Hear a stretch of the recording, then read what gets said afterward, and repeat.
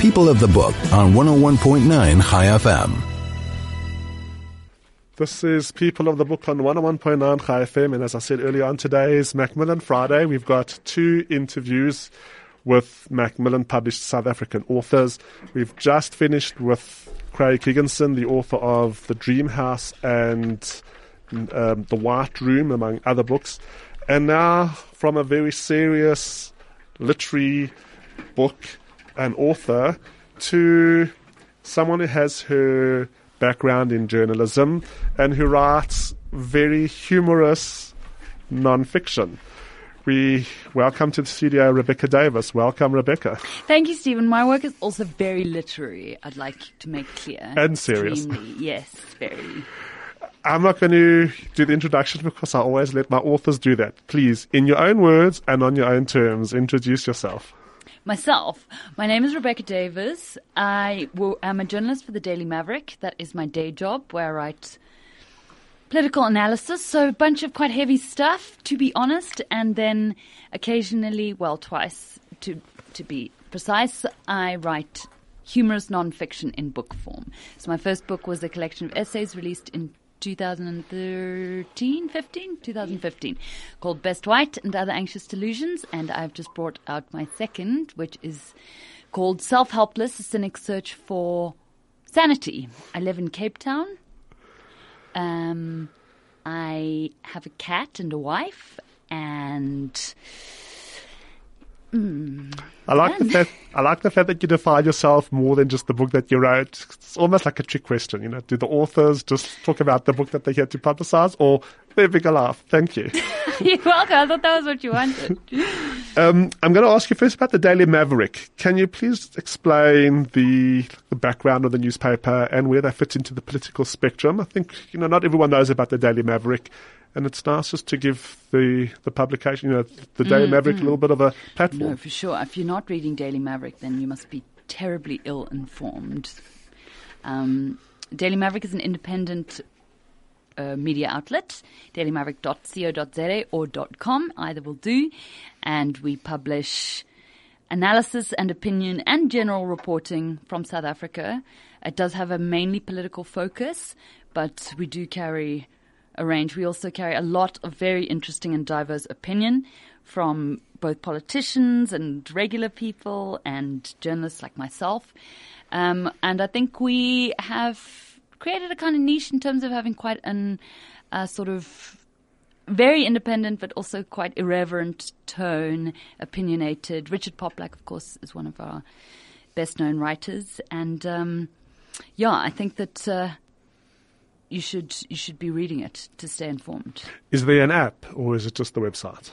There is just the website. There's also a membership program which you can join, which offers you all sorts of exciting benefits, like being able to leave comments. And what type of opinions do you write? Pointed ones, very strident. No, so because I'm Cape Town based, I generally cover Cape Town based political developments. I do a lot of stuff on the DA, Parliament sometimes, and then when it comes to more opinion, I write about feminism, gender, kind of social justice stuff as well. So everyone who's listening, if you haven't yet got the Daily Maverick.co.za or .com on your smartphone, this is the opportunity to stop listening for a few moments. Well, listen, do 2 things at the same time, multitask. That's right. And just quickly get the Daily Maverick onto your smartphone so that you can get well-informed and diverse opinions about South Africa, politics, and everything else that's going on here. Now, Self-Helpless. What got you started? So, 2 things really. And one is that for a while I've been quite interested in this kind of explosion of the self-help industry, both in South Africa and globally. In fact, South Africa is really lagging behind. And one of the things I write about in the book is that an illustration of how crazy South Africa has gone for self-help is that if you go into some exclusive bookstores, they have a cabinet which houses the most stolen books. If you go to the one at the waterfront, for instance, which is the one I normally go to in Cape Town, that cabinet is just chockers shelf to shelf with self-help. It's just Rich Man, Poor Man, The Secret. And, it's a tough one, Stephen, because you're like, if you find yourself in such a pickle that you are shoplifting self-help books, then there is something undeniably a bit tragic. But on the other hand, kudos to you, sir or lady, for making a proactive attempt to get out of your situation, albeit through theft. So the self-help industry is massive, and Cape Town, where I live, is particularly this kind of epicenter of, alternative stuff. I live in Sea Point. People just pass you on the street and they're like, have you tried the ozone infusion at the vitamin bar? That's an actual thing. I haven't actually done that. But, there is this real... People are very open to alternative remedies and stuff. So those are the two things, that I am in this environment that is clearly going through a bit of an explosion of the stuff. And then on a more personal level, I stopped drinking alcohol 18 months ago. And I realized the extent to which I and many of us had been using alcohol to kind of tamp down your existential anxiety. You drink and then you stop yourself from questioning all the big stuff, like the meanings and how you're supposed to live a sane and happy life in a world that is often very anxiety inducing. So it was a combination of all those things that got me on this year where I decided for 12 months I would open myself up to any kind of alternative healing remedy, self-help, self-improvement treatment that I came across. And from there came the book Self-Helpless. That's right. As a journalist, there's a strong relationship between journalists and alcohol. I don't know if it's in spite of or because of that relationship that great journalism happens. That is a very good point, Stephen. It's true. I mean, it's not a joke. In the media industry, abuse of alcohol is absolutely rampant. I think it is possibly because journalism is hectic and underpaid, as lots of jobs are, but also that journalists often are in quite stressful situations and then have absolutely no recourse to ways of dealing with it other than through alcohol. This whole notion of alcohol creating great journalism, that may be true for some people. I've had people ask me while I've been publicizing this book, so you quit drinking, did that have an effect on your creativity? I couldn't do anything when I was drunk. Nothing. I could barely walk. I mean, I literally struggled to walk. So people who are able to drink heavily and then in that state, right, I have respect for, but that certainly was not my experience ever. There was like this American 1940s investigative journalist said that I think that's created in the public consciousness, this idea of... Yes, that's right.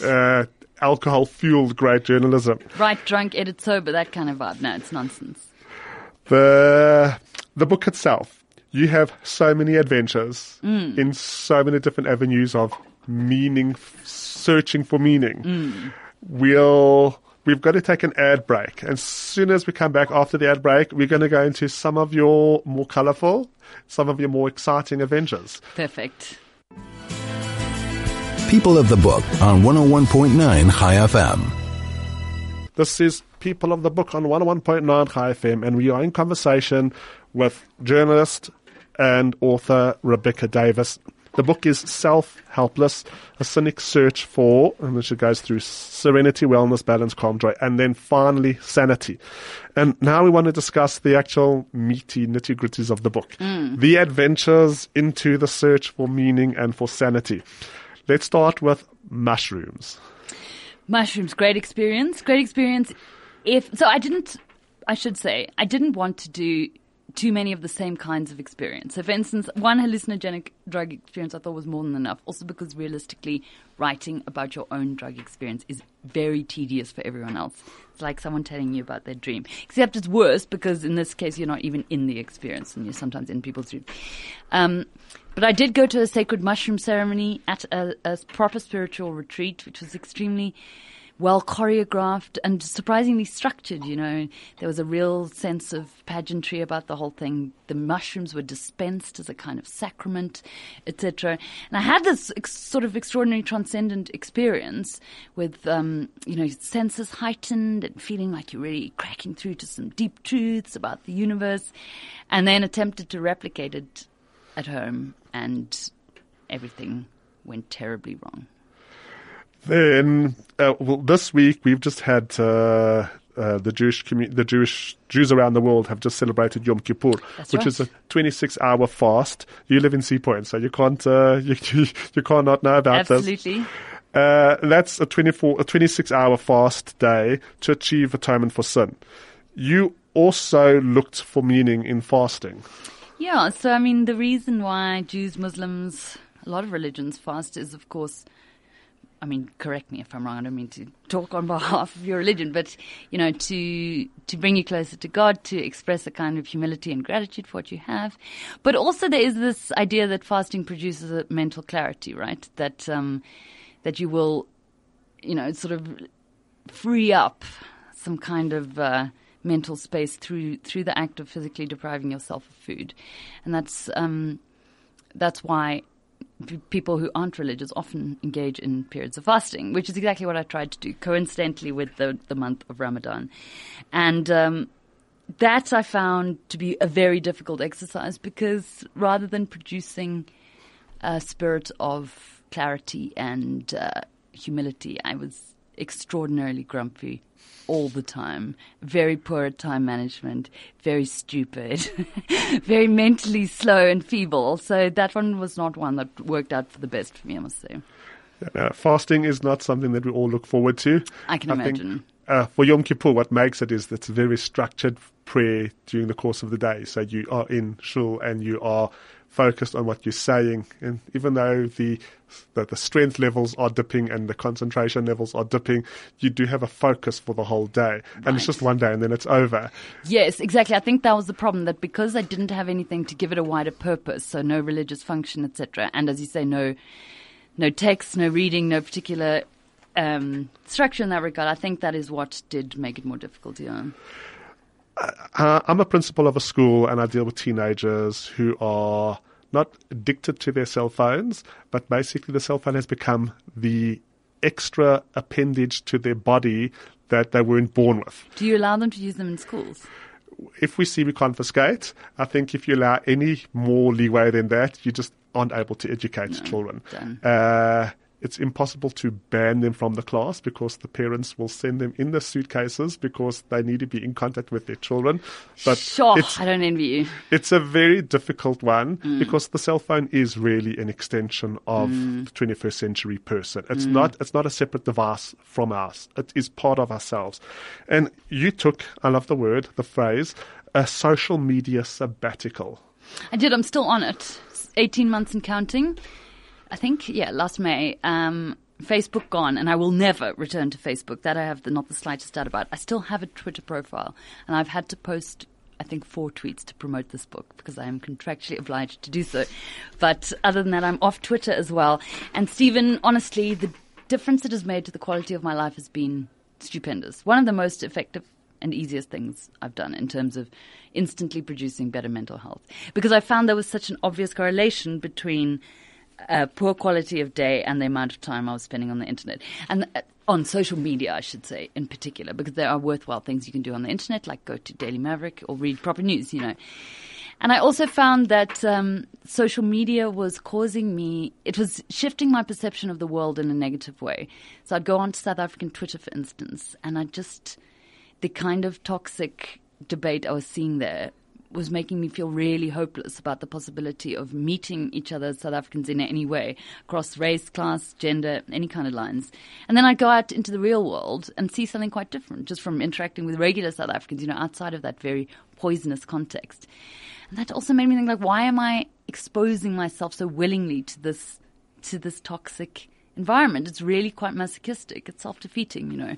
And since leaving social media, I have felt not only more positive about South Africa, but generally more upbeat about life, honestly. And I think we don't realize the extent to which we're being poisoned by it. It's the frog in the boiling water situation. I find this absolutely revelatory because very few people tell you that they've gone on a social media sabbatical and for 18 months, but to have someone who's done it and then to compare the quality of life before and after. And I was so properly emphatic. addicted, I should say. I was properly addicted. I had 40,000 Twitter followers and I was, working that I was working that beat. So for me to give it up really was a big deal. And I did have to have some assistance from the aid of these plugins you can download to Chrome, which when you try and go on Facebook and Twitter, a little man pops up and rebukes you very sternly. He says, "What are you trying to do? You tried this yesterday as well." And then you feel ashamed and you don't try it anymore. I would recommend it, Stephen, to anyone. And in terms of your journalism and your career as a journalist, has not having a Twitter feed in any way impacted on your... Not in the slightest. And this is really something that I think is a major myth. The journalists think they have to be on Twitter to be constantly aware of breaking news. First of all, news breaks, you hear about it, just like you used to in the olden days. Someone tells you Aretha Franklin died, and you're like, right, okay. It might be 10 minutes later, but it's no biggie. And also, you forget that there are ways to consume news that do not involve social media. Yes, social media very conveniently perhaps collates that information. But what I did is that I just signed up for daily newsletters from all the major media outlets. New York Times, Guardian, they all have these, the local ones as well. Daily Maverick has one too. You get those in your inbox, and in the period that you would have spent mindlessly scrolling through Twitter and Facebook, you simply read the news like an adult, and then you learn things about the world, and it's not just that superficial nonsense. Now, I want to ask you one more question on this topic. As a journalist and as someone who has to be very informed, what do you which news outlets do you go to? The Guardian is my general go-to for news. I mean, I just think, and culture. And what I love about The Guardian is that they take pop culture seriously as well, so they will find meaning in stuff. The New Yorker, other than that, is my all-time greatest. I think it is the greatest magazine in the world. And on a local level, I'm afraid I don't think there's any substitute for Daily Maverick when it comes to intelligent writing. Okay, so there you have it from Rebecca Davis, The Guardian, New Yorker, and the Daily Maverick. Moving through more of your adventures. Gymming and the exercise pull. I go to gym, so when I read about your exercise pull, I thought this actually there's nothing that can replace a good workout in terms of getting rid of all of your tension. That is true, as I discovered. So there is this exercise pill. They call it 516, and it's banned for good reason in South Africa and in America because it causes rats to break out in cancerous. They die. They just develop tumors all over their body and they die, rats. But you can buy it in South Africa on the internet from a company in Pretoria, to name just one. And it is supposed to give you the physical benefits of exercise without having to exercise. Just note to listeners at home, this is highly not advised. And I did order it and I got it and I ended up flushing it because I just couldn't face the thought of all the tumors. But you're right, Stephen. And exercise is one of those boring things that, everyone sort of knows is going to be amazing for your state of mind. And, you should be doing it. But it is just, they say if the effects of exercise could be bottled today by the pharmaceutical industry, it would be a wonder drug. And it would, it just does produce that sense not just of euphoria, but of, I really find clarity, purpose that it's very hard to get from other things that you can do for free. What I do to get through the gym workout is I listen to The Economist on audio, or I download interviews with authors from overseas and I listen to that while I'm doing the weights. Good tip. And it makes the workout go much faster. We're in conversation with Rebecca Davis. She's a journalist. She writes for the Daily Maverick and she is an author. Her most recent book, it's just come out right now, Self-Helpless, A Cynic's Search for Sanity. We will be back with more sanity and more conversation straight after this ad break. People of the Book on 101.9 High FM. This is People of the Book on 101.9 High FM. We are having a great conversation with Rebecca Davis, the author of Self-Helpless, A Cynic's Search for Sanity. Rebecca, who were the craziest people that you met on this search? So the most fraudulent person, I think, was the Sangoma, which really upset me because I was hoping to have some very uplifting experience as a well-meaning white South African, and I just totally got taken for a ride by a con man of a Sangoma. And I don't think all Sangomas are like that, I should clarify, but this one definitely was. The people who ran the sweat lodge I attended definitely were on the nuttier side, also because they seemed to have such a clear disregard for health and safety, in my opinion. But the one thing I do have to say, Stephen, is that everyone was really nice. In fact, annoyingly so, because, you go into these experiences and you're hoping to get great comedic fodder. But what I ended up finding was that people were so welcoming to me that it ended up feeling a little bit churlish to mock them. And, I just really ended up feeling, what is there really to make fun of when people are earnestly trying to make meaning of their lives, however wacky it might seem? I mean, I went to this woman who put me under hypnosis in order to take me through my past lives, which I write about. And again, that's something that a lot of us, certainly me, would scoff at, the notion that you've had these past lives. But then you start thinking about how much weirder it is to believe in past lives than it is to believe in future lives. And, so there is also a kind of element where you're like, we do accept so many outlandish ideas. We take them on faith or whatever, that why are we so closed off to others? And the craziest thing that you did?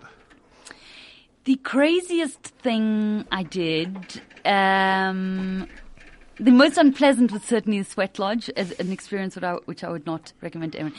I lived alone in a forest for a week as part of a silent retreat, and that also had its own kind of, challenges, because when you don't speak to anyone for a week, I think you realize the extent to which we are dependent on human communication. And a really positive thing I did, which I would definitely recommend, was attending a death cafe, which happened in Joburg and Cape Town. I think they're around the country now, where people simply get together. It's not a grief counseling session, but you just discuss the nature of death, your own death, how you feel about the prospect of your own mortality. And there's something about that is genuinely both meaningful and somehow strangely uplifting. Okay, that sounds very, very interesting. Have you heard of an American author, A.J. Jacobs? I have not. He wrote a book, The Year of Living Biblically. Yes, sorry, and then he wrote a book, Drop Dead Healthy, where he spent a year trying to get the dream body and going to the gym. And then he wrote a book called Knowledgeable. I think he tried to read through the Encyclopedia Britannica or something like that in a year, or the dictionary. And then it's all relative.